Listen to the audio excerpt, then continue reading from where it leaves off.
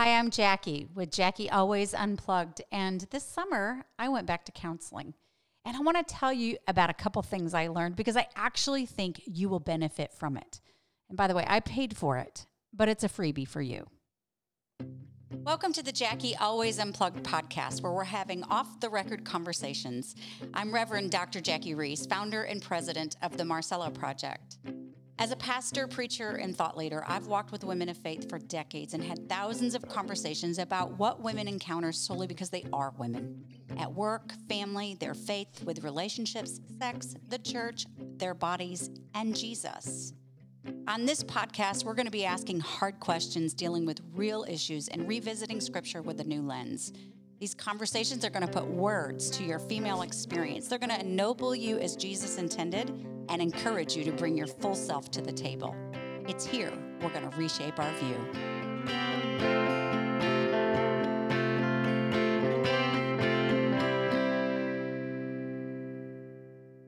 Welcome back. Well, like I said, this summer, I went back into counseling. See, my body is going through menopause, and I need some help navigating what to do when I feel this estrogen angry thing happen.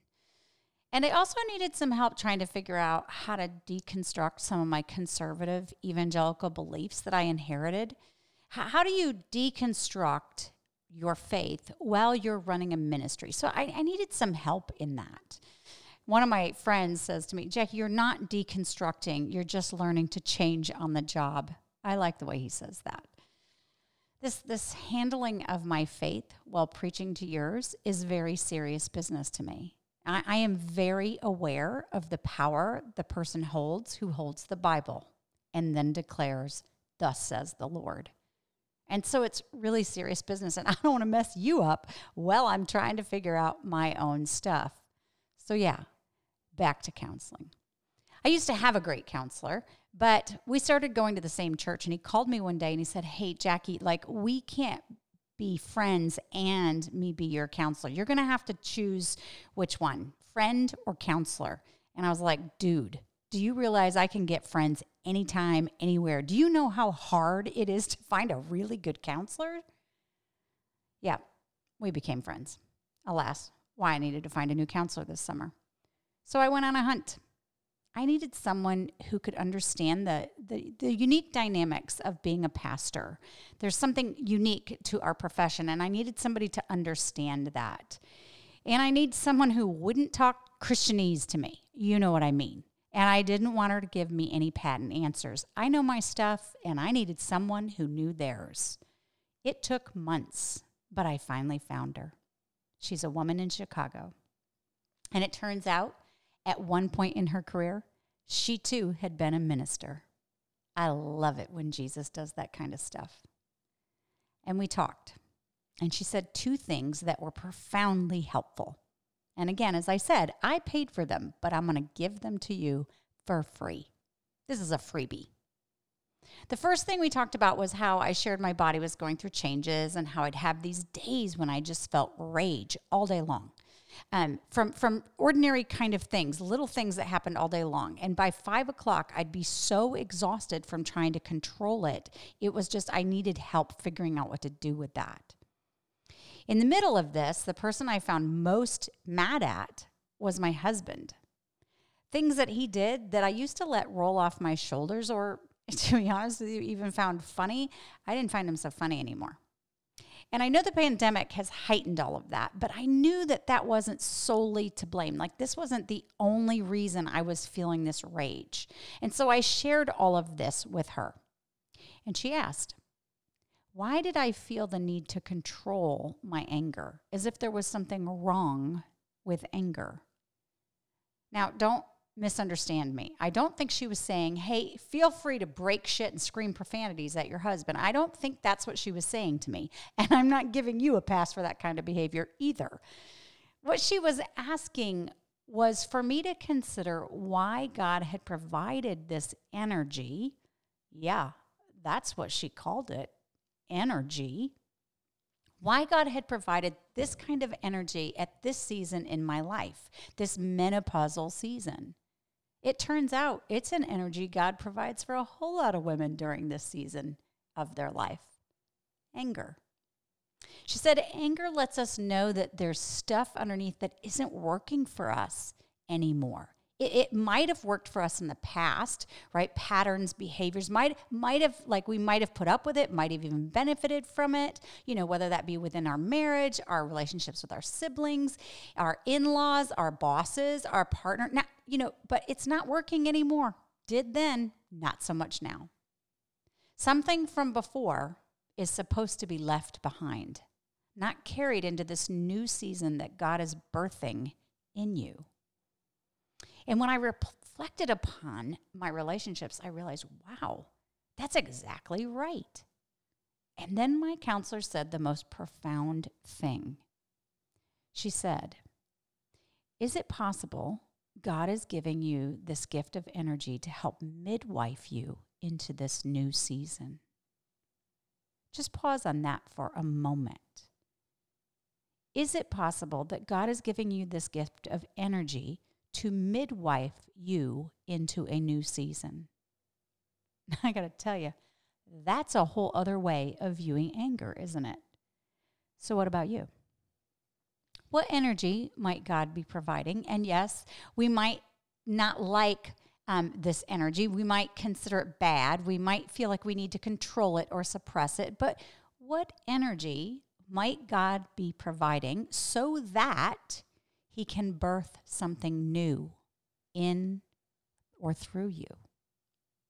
It's a really great question for you to noodle on. I'd love to hear your thoughts. I'd love for you to chat with me about this. Seriously. You can go to the Facebook group, Jackie Always Unplugged, and we can talk there. I'd consider it a gift to me if you would do so. And while you're at it, would you be willing to subscribe to our podcast? That would also mean a really lot to me. It's a great question she asked, isn't it? Energy God's providing to midwife us into a new season. What is that? That's one. The second thing is she gave me an assignment. Again, I paid for it, freebie for you. I was to ponder these two questions, and they really are the two sides of a coin, right? So here's the two questions. Now, don't write them down if you're driving. I will actually post them on the Facebook page. Just listen for right now and try to breathe in what's really being said. Here's the two questions. What did I have that I no longer have? And what did I long for that I don't have yet? Let me say it again. What did I have that I no longer have? And what did I long for that I don't have yet? Yeah, I spent a week noodling on those questions, right? Like just trying to figure out, well, Holy Spirit, what did I have that I don't have any longer? Will you show me, reveal to me? And I started writing it down, journaling about it. In the no longer have list, there were things like a church community, a place where I belong. See, in my earlier years, really the first 20 years of my faith journey, I spent most of my life, my work and my social life was attached to my church. Church was life and life was church. And I no longer have that. And for those first 20 years, I embraced all the identity markers of conservative evangelicalism, which means I belonged to this particular group because I believed their particular sets of beliefs and identity markers. I approved of them. I fit in. I believed what they taught, and I taught what they believed. I believed that what they believed was absolutely right. I had certainty. I no longer have that certainty. I know, but as I went through the list of what I no longer have, I also noticed that I no longer had to restrain or reduce my voice. See, because when I changed my position on the role of women, I had to be quiet about it because it didn't align with my male elders, nor the powers to be in evangelicalism. And what I no longer have is to be quiet. And so there I was noodling on this, writing in an unedited way, everything I was thinking, and suddenly it hit me. Oh my God, I'm in liminality. My body, my relationships, my vocation, it's all in liminality. I know you're very impressed by the word, right? My kids were shocked when I started using it.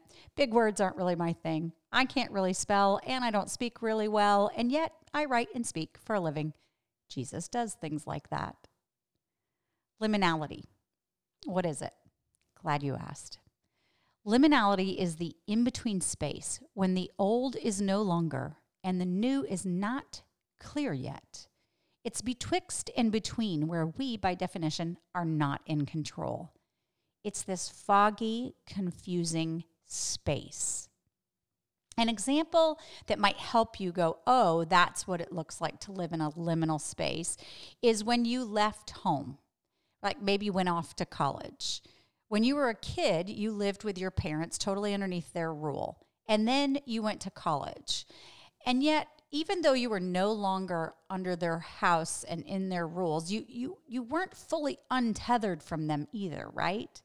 So you lived between child and adult space. That's liminality.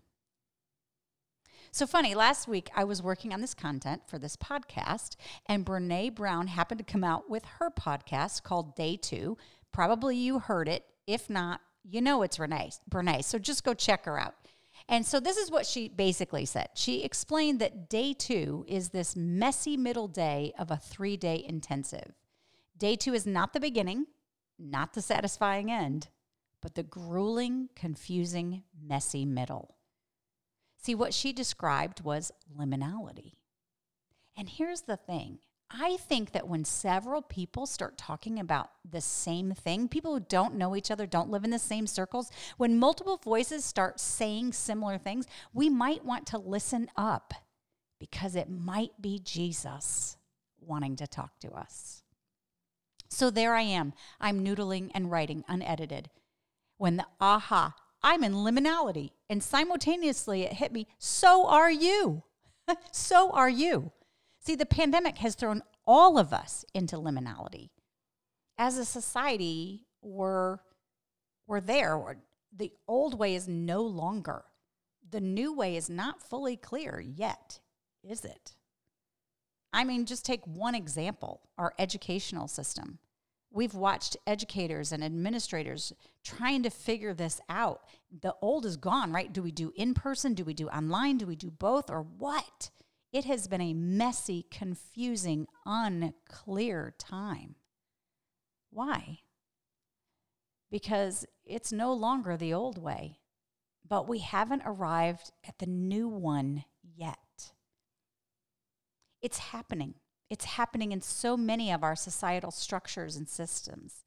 It's happening in our jobs. I've talked to many of you who own small businesses. You know who you are. Does this explain what you're in, what you're experiencing?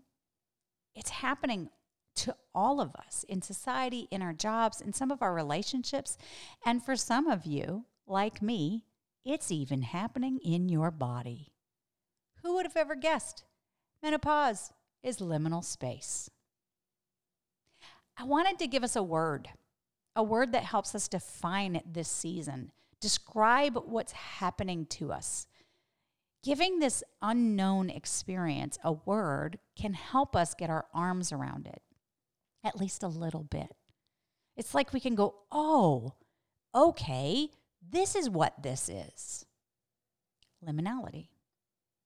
Liminality, by the way, is biblical. You knew I was going to say that, right? It's biblical. We see it in Scripture. I remember the very first time I heard of liminality. It was taught as a biblical concept. It was by Dr. Sue Russell. She was teaching a breakout session at this conference I attended called the Evangelical Theological Society, something that none of you want to attend. And she spoke about how the anthropological lens of liminality impacts how we read about relationships, particularly male and female relationships in the New Testament. Whew. Yeah, I know. Sounds like really smarty stuff, right? Well, that's because it is. And Sue is a smarty pants. She has 3 doctorates and 2 masters, and that's why I call her Dr. Sue Russell.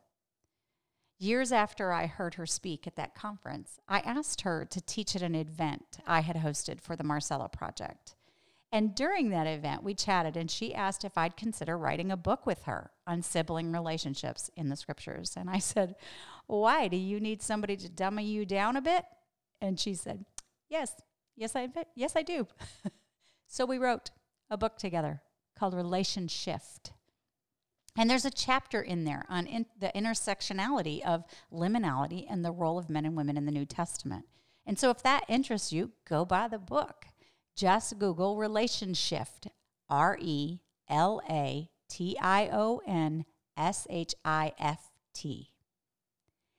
Anyways, Sue. She pointed out that, in fact, the early church was in liminality. Think about it. The first century church, right? No longer a group of just Jewish boys and girls roaming around Israel talking about Jesus. Now it's being mixed in with Gentiles who are coming to the faith from all over the place. Gentiles, by the way, are not Jews. So how is this all going to look? Do they keep practicing like they used to practice, following the Torah, or is it supposed to look like something different? There was a lot of confusion. It wasn't clear. We see this when we read Acts 15. In Acts 15, this dude comes to where Paul and Barnabas are talking to Gentiles about Jesus, and he starts to say to these Gentiles, hey, you got to get circumcised in order to be saved because the law of Moses says so. And by the way, the law of Moses did say so. That's what the Torah said. And here's Paul speaking to these Gentiles. He's a Jew. But he had been out roaming around telling people about Jesus and watching God do something very different with these Gentiles. Like God had sent the Holy Spirit upon these Gentile men and women like he did with the apostles in Acts chapter 2, the day of Pentecost. You know, the day when the Holy Spirit came and there was this roaring of thunder and flapping flames all around them. Whenever I read that verse, I think that had to freak some people out. Would me. Okay, not the point. Paul had seen the Spirit do this kind of stuff to Gentiles and other kinds of miraculous things. And so Paul's like, hey, I think God's up to something new. So he heads to Jerusalem to talk to the other disciples, apostles, about this.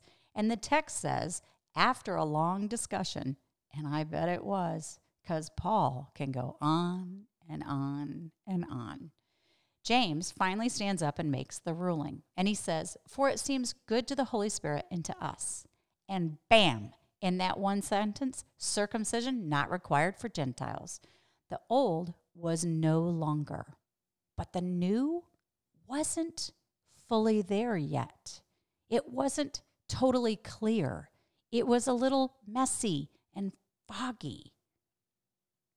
And consider our eschatology. I know, another big word, probably my last one.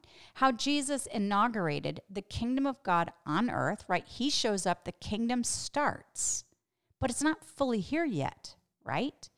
Not until Jesus returns will the kingdom of God be fully present on earth. So we live in this already not yet state. That, people, is called, yes, say it with me, liminality. And in that state, there's a bunch of messiness, a lack of clarity, confusion, fogginess. There's another way we see liminality in the scriptures, and that's for us as individuals. Because in the New Testament, we read that the Holy Spirit comes and indwells those who profess faith in Jesus Christ. And when we profess faith in Jesus Christ, Paul tells us in 2 Corinthians 5:17, we become new creations. He said, therefore, if anyone is in Christ, he or she is a new creation. The old has passed away. Behold, the new has come. And so as individuals, we're new creatures, right? We're new creation. And yet, in Romans, Paul also said, we're struggling because we're in this battle, with the Spirit having us live like new creation. And yet we also have this old sinful self still in us. And so there's this battle ensuing between the two. And you and I, we know that that is truth, right? We live that every single day. As individuals, we live in liminality. We're experiencing at times as we try to live in the Spirit, as we also are still living in the sinful self, this messiness within ourselves. Yeah, see, that's liminality. And then finally, one more example, and there are more, but I'm boring you now. We as a people, the body of Christ, are empowered by the Holy Spirit to live as a new community together, right? The scripture talks about, the New Testament in particular, the way in which we should live together as the body of Christ. It's a new way, a new society, if you will. that exist in a society that is presently already there, right? Like it's not like we're bringing in a whole new society. We plop into a society that already exists. And so we, as a body of Christ, a new people group, kingdom society, are living in a society that already exists around us, and it's messy, isn't it? Just look around right now at the struggles that are going on. It's foggy. It's not always clear how to live like that in this already not quite yet state. That's liminality. There's so much more to this biblical idea of liminality. And back then, when I was learning it, particularly from Sue, all of this heady stuff, it was wonderful feeding and fodder for my mind. But the next time I heard it, it moved from being intellectual to personal. It really mattered. And that time, when it was personal, I found myself in the middle of a crisis of faith. My husband was unexpectedly, and I will add unlovingly, fired. 14 years of pastoring a particular community of faith. And without warning, came home from Africa one weekend, went to a meeting, walked back in the house after the meeting, and was no longer the executive pastor of our church. And for those of you who don't know, I too was also on that same church staff, and so was my oldest son, Hunter. I told you, church was our life, and life was our church. And there were these people on staff that were like honorable kin to my children, honorable aunts and uncles. And so when Steve was out of the country, like I had trouble with one of my sons, you all know which one by now, these aunts and uncles, they showed up. These were people we vacationed with. We did what I call biblical community with, and we did it really well, better than I'd seen done most any other place.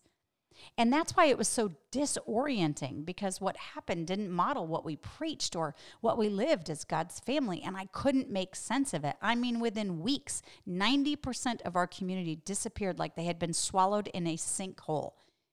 And I found myself in a crisis where my life and beliefs collided, as Carolyn Custis James would say. And that's when I ran into that word liminality again. And this time it came out of the mouth of a Catholic priest, Richard Rohr. His work was just what I needed to hear, because Jesus does stuff like that, doesn't he? And he said, few of us choose liminal space. Good to know. Most of us didn't choose this pandemic. He said, instead, God usually has to engineer a journey for us. Someone we trusted fails us. A job we counted on suddenly ends. A child or a spouse dies. We're struck blind on the road to Emmaus. And once we've arrived there, we are disinclined to call it home. Can I get an amen with that? We are disinclined to call it home. This is why spiritual directors and counselors are often sought in times of transition. That's, by the way, what Richard Rohr said. And that's, by the way, exactly what I've been doing. And so have many of you. I know, because I call my counselor friends and they tell me they are busier than ever.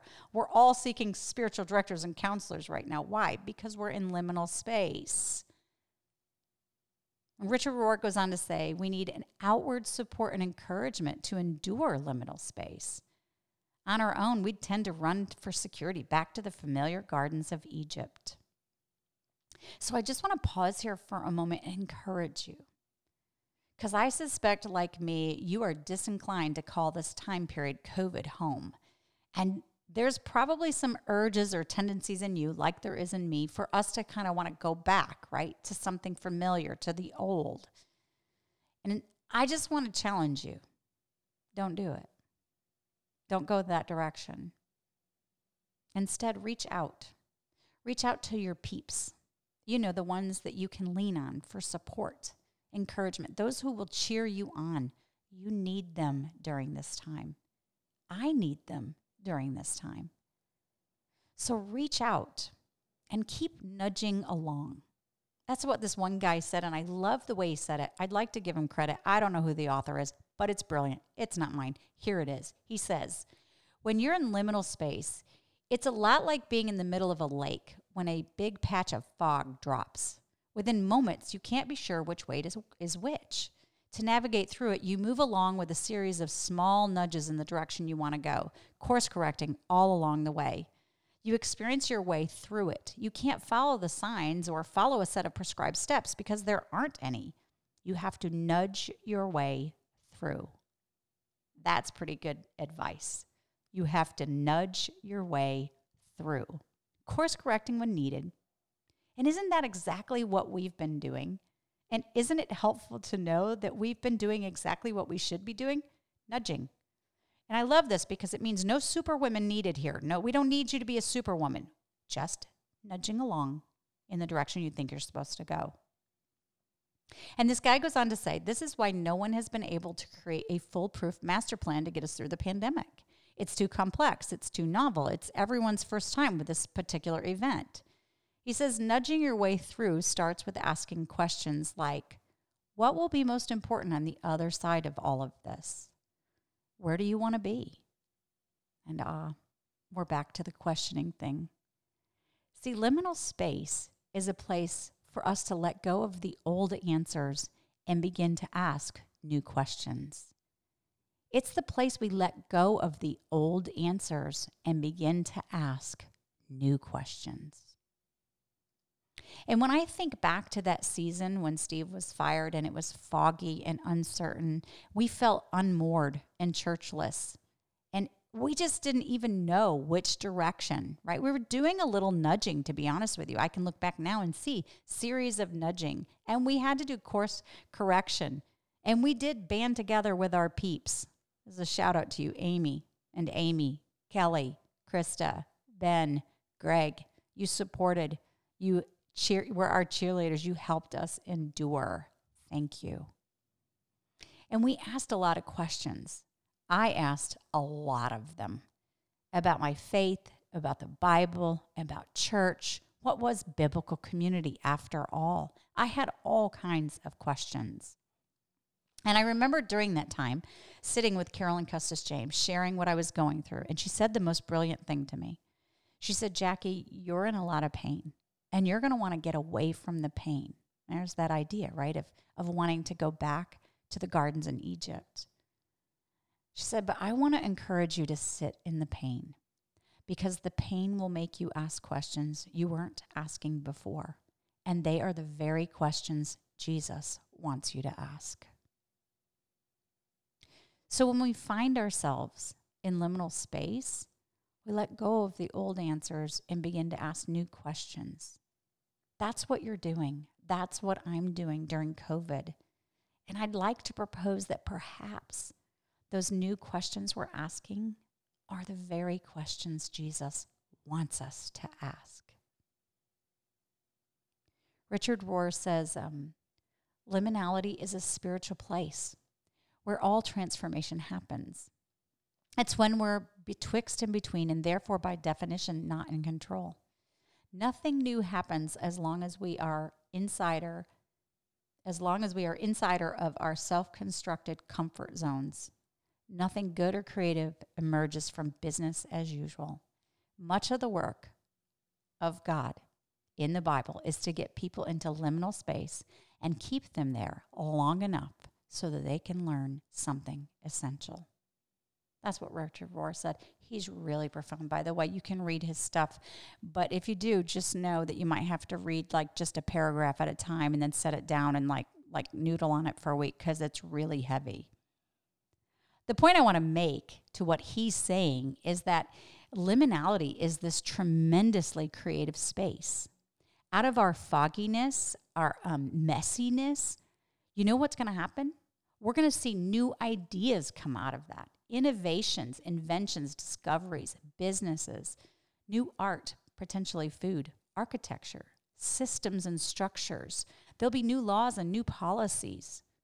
The point is, a lot is birthed out of liminal space. And I'm starting to embrace this idea that perhaps God is birthing something in and through me too. That perhaps he's given me this gift, menopausal energy. You might call it anger. I call it energy because my counselor said I could. God has gifted me with this energy that can bring about change, not only in my body, but if I harness it, perhaps it's exactly what I need to push me through to changes I'm seeking in my faith, in my vocation, and in my relationships. Because I don't know if you know this, it takes energy to leave behind something toxic, something pattern that might have worked before but isn't today. To say no to the things that aren't working. No, not taking you to the other side. I don't know what it's going to look like in these areas of my life, but if what Richard Rohr is saying and what we see in Scripture is true, I can tell you that on the other side, there will be goodness. So what about you? What's most important to you on the other side of all this? Where do you want to be? What energy has COVID created for you? Could be something you view as a negative like I did, but what if God has provided it as a means to drive you through this to the other side? If you let him.